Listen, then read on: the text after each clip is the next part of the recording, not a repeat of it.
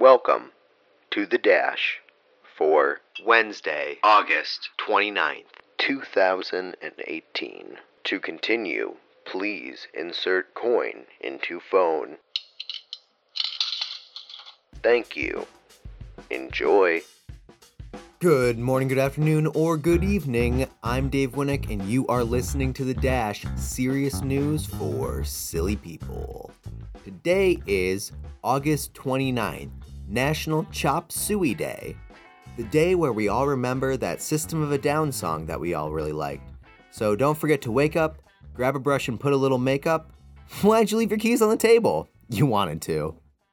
In today's No Shit report, amid the growing number of child abuse cases perpetrated by the Catholic clergy, Pope Francis said the church didn't do enough to stop the abuse from happening.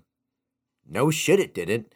The church in its actions and its inherent structure deliberately covered up these crimes and in some cases knowingly sent abusive priests into situations where they would be around more children. It's as if the CEO of Papa John's came out and said, "We didn't do enough to stop the abuse of your taste buds." No, you had a business plan, Papa John. There are documents. There are recipes. You knew what you were doing with that pizza, Pope Francis. It's like Pope Francis just wants to hide the scars to fade away the shakeup. Here you go, create another fable.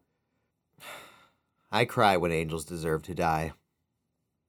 In other pizza and pedophilia news, small businesses across America are experiencing Pizzagate-like conspiracy theories and Twitter harassment via Facebook groups that seem to be associated with a far-right website called Big League Politics.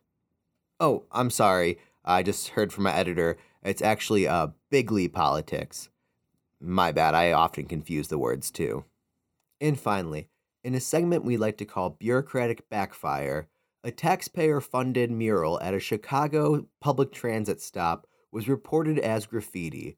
So, of course, city crews, who are also tax-funded, painted over the mural. The mural actually was on display for a shorter time than it had taken to paint.